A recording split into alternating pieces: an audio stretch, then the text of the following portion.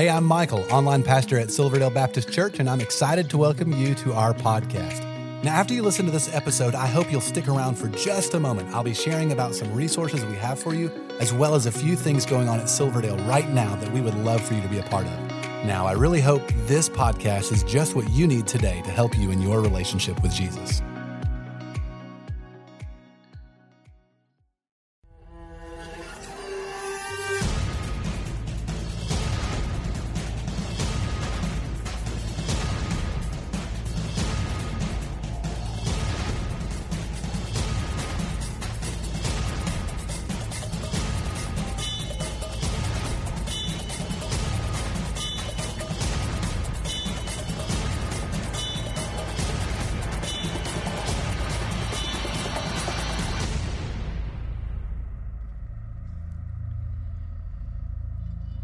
And that is exactly what we're going to talk about today. Again, it's so good to see all of you here worshiping with us. We are in a series called Always Ready. And what we're doing is we are defending the Christian faith.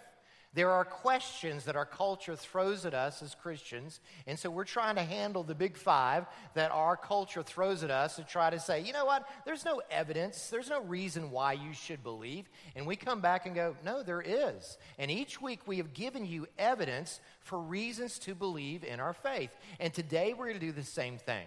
So what I want you to do is go and take your Bibles, turn in the New Testament to the Gospel of John, John chapter 14, and do this as well. Take out these Bible study outlines. We provide these for you so you can take notes. We encourage you to follow along and take notes. Why? Because God's going to speak to you about specific areas in your life, and you need to write it down and document what God is saying to you. Now, in this series, as we've been trying to, defend our faith, a lot of questions can come our way. Okay, does science disprove God? We saw that the first week. Is the Bible really true? We saw that last week that it is. But now we're going to have a topic that probably, it may be the most politically incorrect thing that we say as Christians. That is probably the most offensive thing that we may say to our secular culture. And it's this. Ready? Jesus is the only way. Jesus is the only way. Now, some people will push back on that and go, how can you Christians say that? And we just go, you know what? We didn't originally say it. Jesus did. Jesus is the one who made that narrow statement. Jesus is the one who said, I'm the only way. Now, what's amazing about Christ is that he would often say things that would just go against the grain. He would say things that would go against what culturally people believe. He would say things that, would go against our human nature. Things like this. The way to save your life is to lose it. Or how about this statement? The first will be last and the last will be first. Or Jesus also said, rejoice when you're being persecuted. Jesus said, pray for your enemies. Turn the other cheek. Jesus said it's better to give than to receive. But probably the most outlandish statement that Jesus makes is the passage we're going to study today. It's John chapter 14, verse 6. Look at what Jesus claims. He says this. Jesus told him, I am the way, the truth, and the life. No one comes to the Father except through me. Now, that statement raises more blood pressures, causes more blood to boil in people than just about any other statement because it seems so narrow, it seems so exclusive. In fact, notice how one agnostic put it. He put it this way. He says, quote, Christians are a small minority in the world. Approximately 4 of every 5 people on the face of the earth believe in gods other than the Christian God. Are we to believe that only Christians are right? And so when we as Christians say Jesus is the only way, our world hears that, and what they hear is, you're just being arrogant, or that's being bigoted, or that's narrow-minded, or that is intolerant. And it seems like being intolerant is the greatest sin we could ever sin in our culture today. Now, let me just quickly add, I do not believe that we as Christians should ever be intolerant, okay? We should be tolerant, if tolerance is defined appropriately. What do you mean by that? Well, I may not agree with you, but you know what? I'm going to still respect you. I'm going to still try to treat you with honor and respect. I'm going to try to love you in Christ. And even though I may disagree with you, I'm going to give you the right to believe what you believe. That's what tolerance is. But I also expect you to return the favor and be tolerant to me in my belief, okay? Now, that's tolerance. But that is not what tolerance is today in our culture. In our culture today, you know what tolerance is? Tolerance says this: all truth claims are equal. There is no absolutes. There's no right or wrong. Your truth is your truth. My truth is my truth. All truth claims are equal. Therefore, you must treat them all the same. And you can never speak against my truth. Why? Because if you do, you're being a hater. And so you can never call anybody or something they do a sin. Why? Because that would be the ultimate sign of intolerance in our culture. Now, I believe that we're called to be, tolerant, and yet we as Christians have a distinctive. Our Savior, our Lord Jesus Christ, makes the most narrow statement anyone's ever made. Jesus said, "I'm the way, the truth, and the life. No one comes to the Father except through me." Right?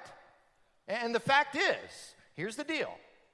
If that statement is true, it's the most important statement you will have ever heard in your life. But if it's not true, it's the biggest lie you've ever been told. And you've got to determine which is it. Today, I want to seek to prove to you that Jesus Christ really is the only way. Okay? So what I want to do today is I want to look at the 4 truth claims that Jesus makes in that one verse. Here it is. The very first claim Jesus makes is this. Jot this down. Jesus says, "I am the way."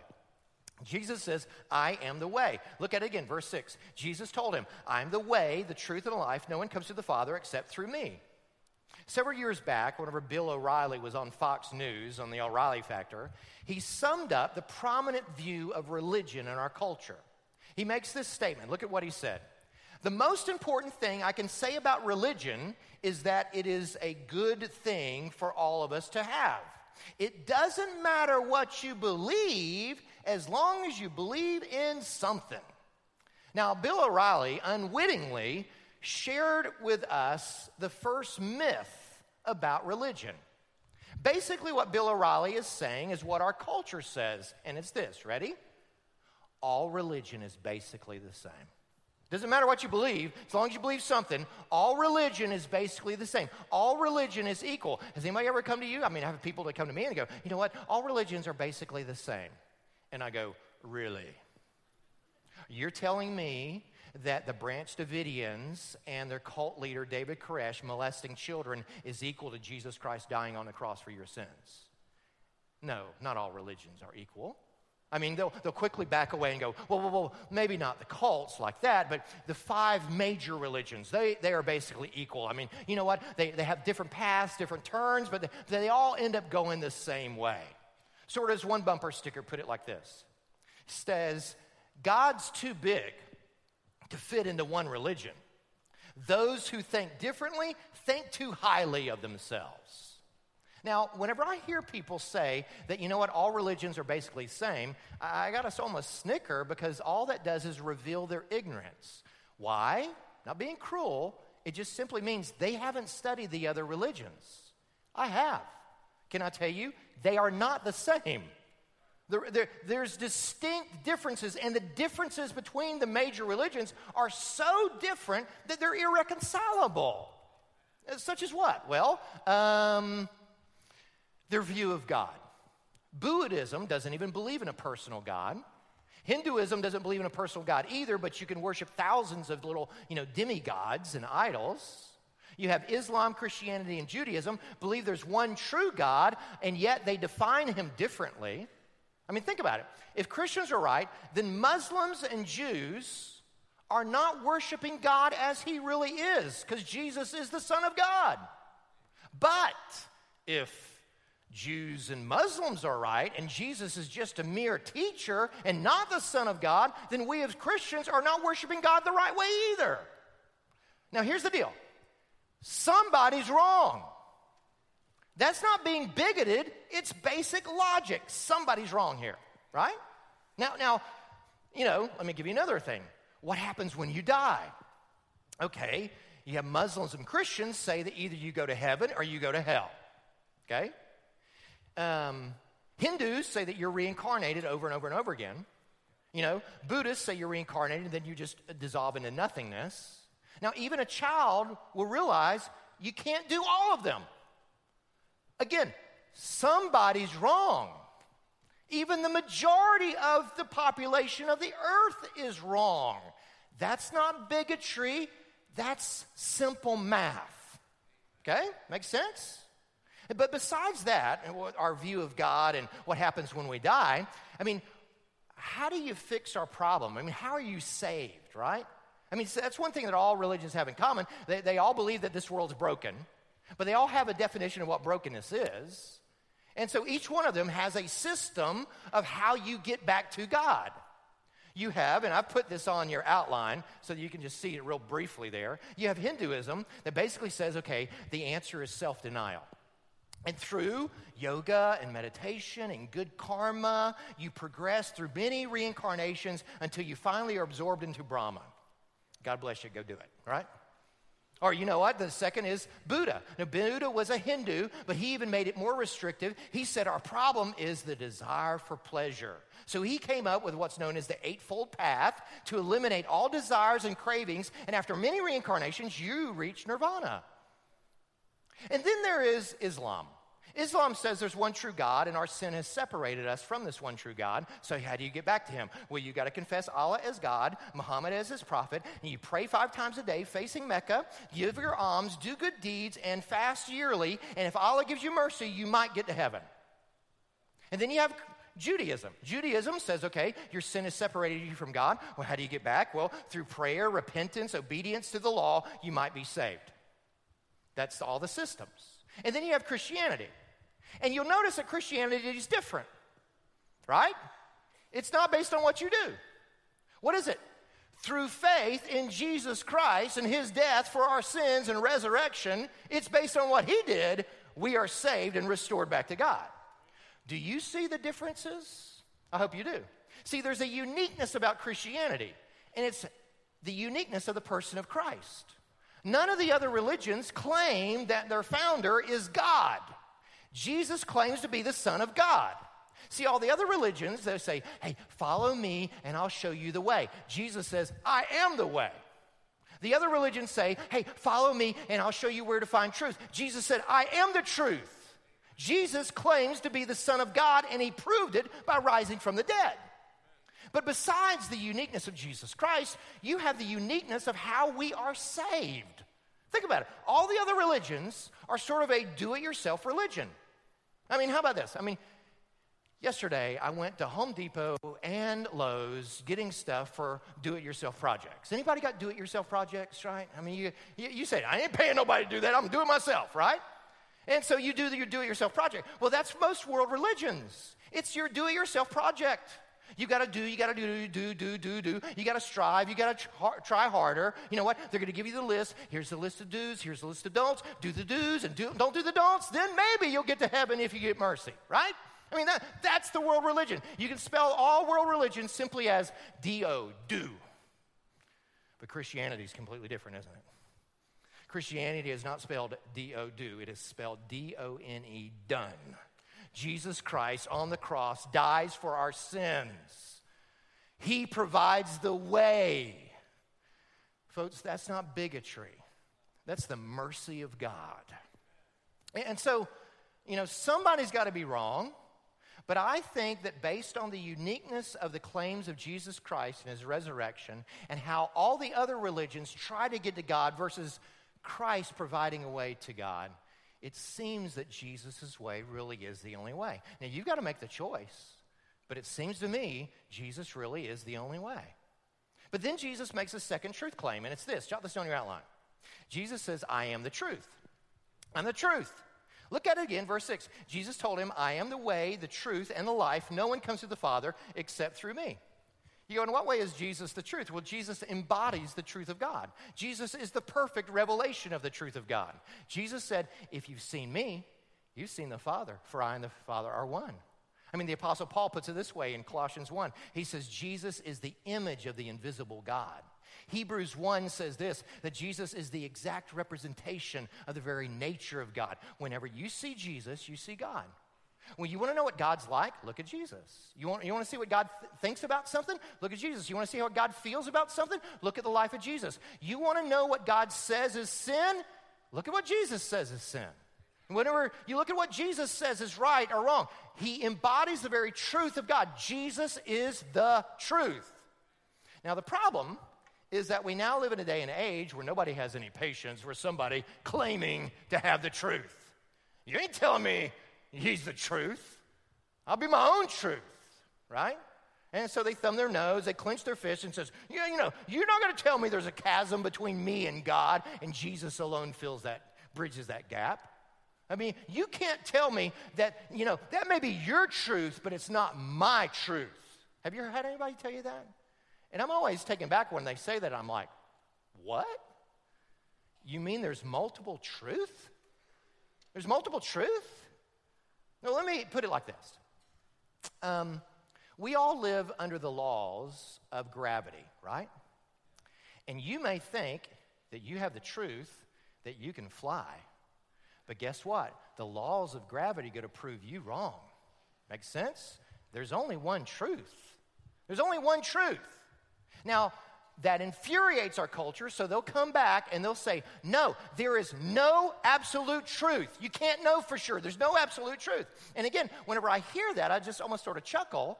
And the reason why is because that statement alone is a self-refuting argument. It's a self-contradictory argument. You go, what do you mean? Well, remember Yogi Berra, the great baseball player? He used to have these things called yogiisms.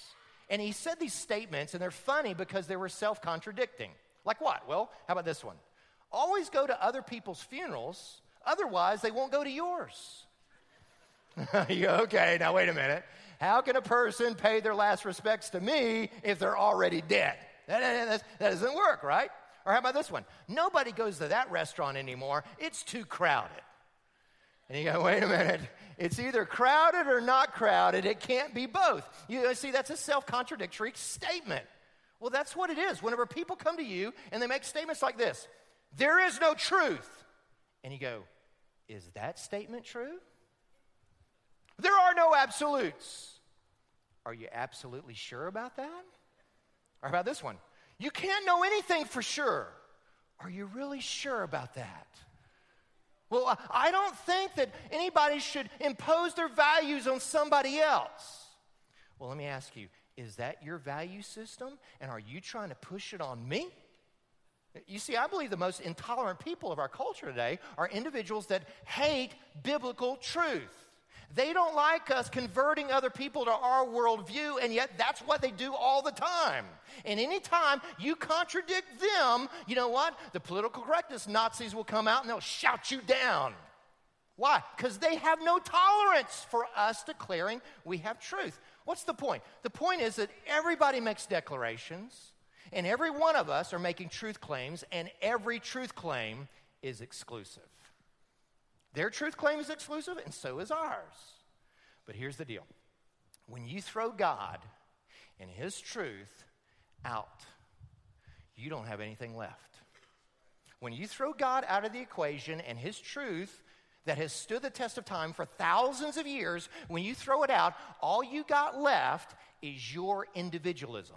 All you got left is your personal truth. And you don't even have a category anymore for mental illness.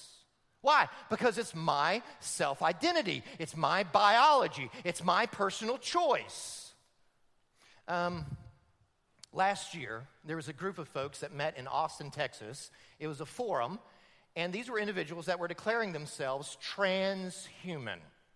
You go, what's transhuman? These are individuals that say they want to be cyborgs. They want to be part human, part mechanical, part robotic. They think that's the wave of the evolution of the future. And they say that, you know what, I will not be complete. I am not fulfilled unless I am a cyborg. And so they will take off, healthy parts of their body and replace it with machines and robotic kind of things. You see the guy there with an arm, robot arm. Here's another picture of a guy with a light outside his head and that kind of thing. Now, as graciously and as kind as I can say to those individuals who want to be transhuman, that is a mental illness. That's a mental illness, okay? But here's the deal. because we live in a culture now that there is no right or wrong. It's all self-identity. There is no truth. It's my truth versus your truth. You can't say that to anybody anymore. If you do, you're a hater and you're being intolerant. And so today in our culture, I can self-identify as anything. I can self-identify as a cyborg. I want to be transhuman. Or you know what? I want to be female. I feel like I'm a female today. You know what? Maybe my testosterone level's down. I don't know. Or you know what? Or I'll be a male. Or I'll be both. And you better provide me a bathroom, right? And I know it's funny, but it's true. I mean, there's no definitions anymore. There's no right or wrong. I mean, I can sleep with whoever I want to, and you can't tell me otherwise. And I can marry whoever I want to. I can marry my dog. I can marry my cat. And I want the government to give me a marriage license on top of that. And all we got to do is say it's biology, it's psychological. I am self-identifying as this. And when you take God out of the equation, His truth, there's no more definitions. There's no right or wrong. You can't define reality. You don't even know who you are anymore, and you don't know what your purpose in life is. That's the world we live in. Why? Because our world has rejected Jesus as the truth. But here's the deal. We still live in a world that God created. And even though you can self-identify and say that, you know what, I can fly, living in the truth of God's world, gravity is going to pull you down. And even though you can claim to have your own truth, eventually, because you live in God's world, you're going to keep hitting the wall of God's truth. Make sense? And so, let me ask you, who do you think knows better how to run your life? You or God? I think God knows best. Let me give you one example. I think God knows best how sex works. You know what? Statistically, who has the most gratifying sexual relationship? It is long-term, monogamous, heterosexual relationships. Why? Because that's God's plan. And when you follow God's plan, it works. When you follow God's plan, relationships work. When you follow God's plan, your finances will be better. It works. When you follow God's plan, you will be healthier. When you follow God's plan, you will have meaning and purpose in life. When you follow God's word, it works. Jesus said, I'm the way and I'm the truth. But then it leads to a third truth claim that Jesus makes. Jot this on your outline. Number 3, Jesus says, I am the life. I'm the life. Jesus told them, I'm the way, the truth, and the life. No one comes to the Father except through me. So here's the deal.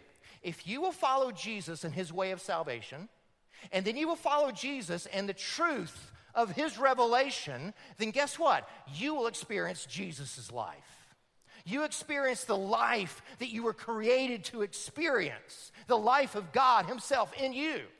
But if you say, no, I don't want Jesus' way of salvation, no, I do not want to follow Jesus' truth, then guess what? You don't get Jesus' life, right?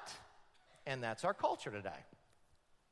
And that's why the number 2 killer of Americans ages 10 through 35 is suicide.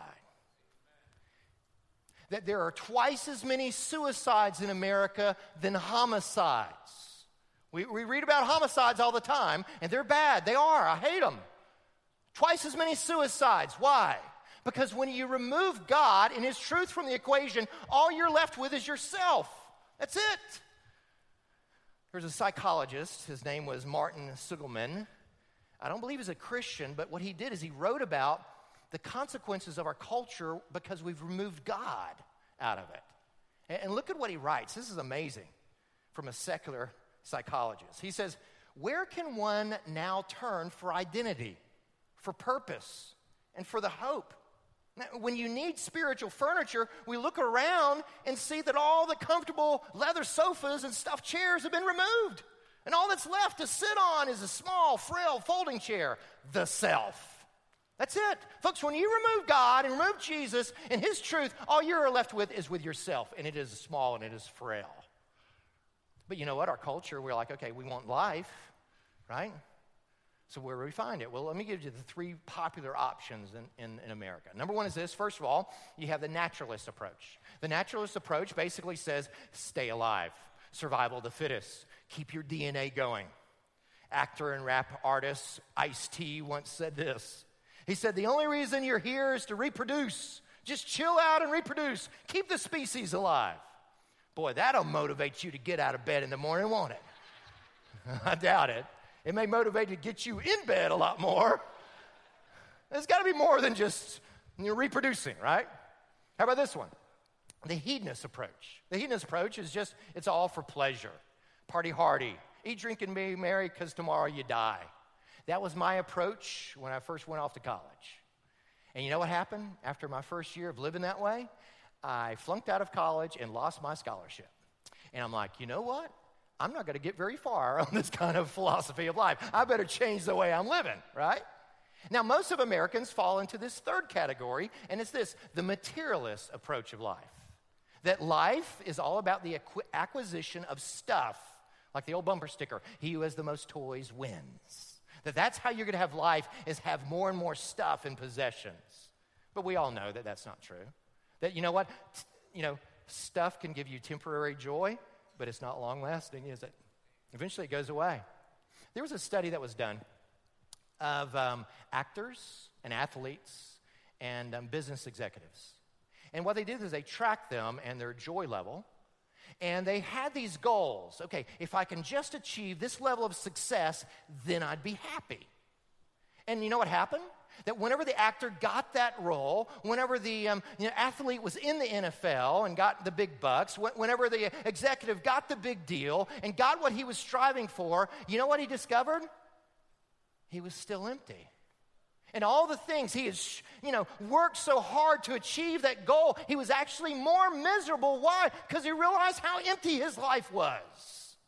That's the way it is. I mean, the fact is, these things don't work. The naturalist approach doesn't work. Why? Because you're eventually going to die yourself. The hedonist approach doesn't work. Why? Because your liver is going to eventually die. The materialist approach doesn't work. Why? Because you know what? You still die. And you can't take it with you. And there's no U-Hauls behind hearses. Right? What's the answer to life? Well, the Apostle John put it this way in 1 John 5:12. He says this, the one who has the Son has life. The one who does not have the Son of God does not have life. And so if you will experience Jesus Christ and he be your way, and you'll experience Jesus Christ in his truth, and you'll seek to follow him in his truth, you will experience Jesus Christ in his life. And it will literally be Christ in you, the hope of glory. You will have hope in the midst of despair. And with Christ in his life, you'll have peace in the middle of your storms. With Christ as your life, you'll have strength whenever you feel weak. You'll have courage during the middle of your trials. Why? Because the very life of Jesus Christ is sustaining you and holding you and walking with you through life. Jesus promises if you make him the way and the truth, he'll give you the life. Okay? But then once you make those three claims, the last one is pretty simple. Jot this on your outline. Jesus alone is the answer. Jesus alone is the answer. Jesus told him, I'm the way, the truth, and life. No one comes to the Father except through me. Now, those words may seem exclusive and narrow-minded, but again, once you understand the uniqueness of Jesus Christ and the problem that we have called sin, it makes perfect logical sense. Greg Koukl, he's an apologetics debater. He wrote this great book called Tactics that I'd recommend to anybody. But he tells of a time whenever he had done a debate with an atheist, and after the debate, this man came up to him. He was a lawyer, Jewish man, and he said to him, you know what?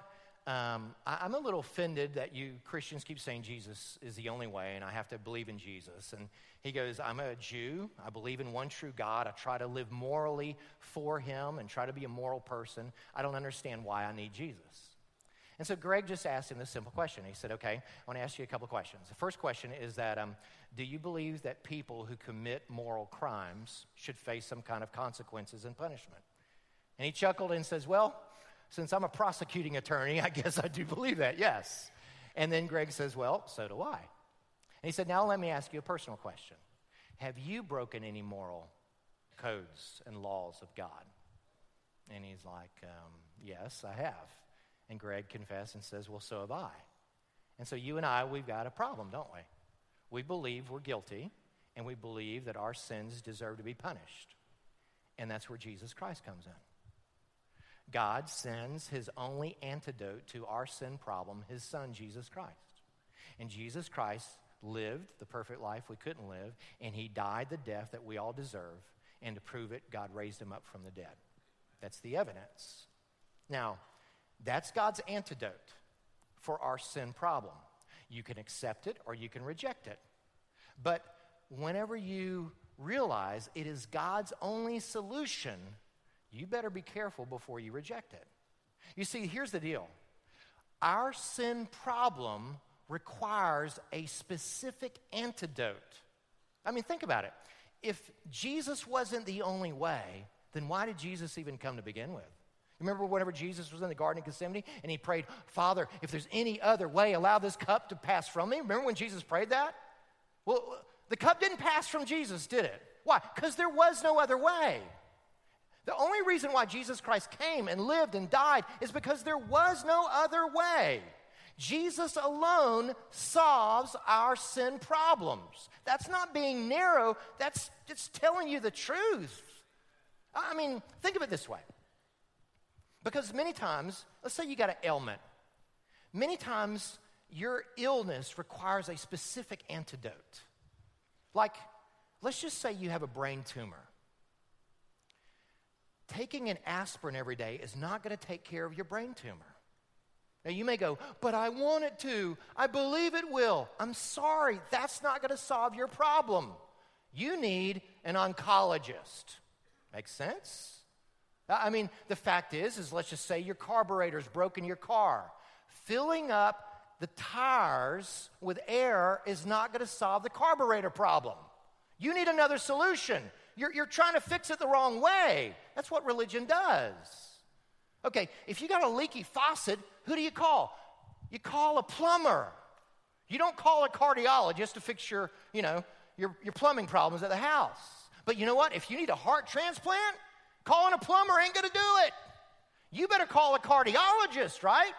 Can I tell you something? That Jesus is God's cardiologist, and he solves the ultimate heart problem that we have, and that is our sin. Think of it. We all of humanity stand guilty before a holy God. We deserve to be punished. We have a debt that must be paid. And God sends us a rescuer to ransom us slaves from our sins. God sends us a kinsman redeemer to pay for the family debt. God sends us a sacrificial lamb to die for all of our sins. That's what Jesus Christ is. We have a unique problem, and there was only one solution, and Jesus Christ is that solution. Think about it. Only Jesus did those things for you. Muhammad didn't die on the cross for your sins. Buddha didn't suffer for your guilt. Krishna didn't rise from the dead. Jesus Christ alone did those things. And look, that's not being exclusive. God's being gracious. God's not being narrow-minded. God's saying, I'm so gracious to you. Look at what I've done through my son. And so you can get mad at God and say, how can you say Jesus is the only way? I want to fall on my knees and say, thank you, Jesus, for making a way. Right? Jesus is the only way. He's the only truth. So let me ask you a simple question. Is Jesus your way? Is Jesus your truth? If he is, Jesus will be your life. Max Lucado tells a story of a time when he was growing up in West Texas. Max is a pastor in San Antonio now. And he tells this time that he was in West Texas going through high school. And he said there was a rancher there named Joel Albright. And Joel Albright was this rough and tumble. He was this rancher. And you did not trespass on Joel Albright's land. If you did, you're going to get shot. And so the thing is that Joel Albright had a youngest son. His name was James, and Max Lucado and James Albright were best friends. They went together, they hung out together in high school. They played football together in high school. And one particular Friday night, after a away game way out of town, James Albright says to Max, hey, you want to spend the night with me? And he said, sure, that'd be great. And so they come out to Joel Albright's ranch well after 1 o'clock in the morning. And while they're driving down the long driveway, Max Lucado realizes, you know what? I've never met Mr. Albright, and I don't think he's going to recognize my car. And sure enough, as soon as they pull up to the house, porch light comes off. Mr. Albright steps out on the front porch in his underwear with a flashlight and a gun. And Max Lucado steps out, and that spotlight goes right in his face. And he goes, "Who are you? What are you doing here so late?" Now, James, realizing what's happening, quickly steps out of the car and says, "Dad, it's me. This is Max." And immediately the spotlight goes down and says, "Oh, come on in, boys. How's the football game?" Now, Max Lucado then writes, "Now, why could I come in? Because I was with the Son of the Father." And it's the same way with you and I. We're all going to die one day, and we're going to stand before a holy God, and you will stand taking the responsibilities of your sin by yourself. And the spotlight of God's judgment will be on you. But if you are in the company of the Son, the spotlight goes down. And the Father says, "Come on in." Folks, that's not being intolerant. That's being gracious. And that's the greatest thing we can share with this world. Amen? Praise God. Well, I hope this was helpful to you. If while listening you realized you need to take the next step in your relationship with Jesus, we would love to help you with that. You can connect with us by clicking the link in the show notes to our website and then clicking the Connect Card button. In our weekend worship services, we are in a sermon series called The 7 Commands of Christ. Jesus gave dozens of commands, and as followers of Jesus, we should obey all of them. Over the next several weeks, we are focusing on 7 that will change your life. We would love for you to join each week at one of our campuses, or you can attend online. You will find service times by clicking the link in the show notes to our website. You know, there's so many ways for you to get involved and be a part of what God is doing here at Silverdale, and we really want you to feel welcome and a part. So please, stay connected. Be sure to like and follow us on the different social media accounts. You'll find all the links in the show notes of this episode. And lastly, help us spread the word about this podcast. Take a moment to share this episode with your family and friends. Again, we appreciate you listening and hope you will join us again next time.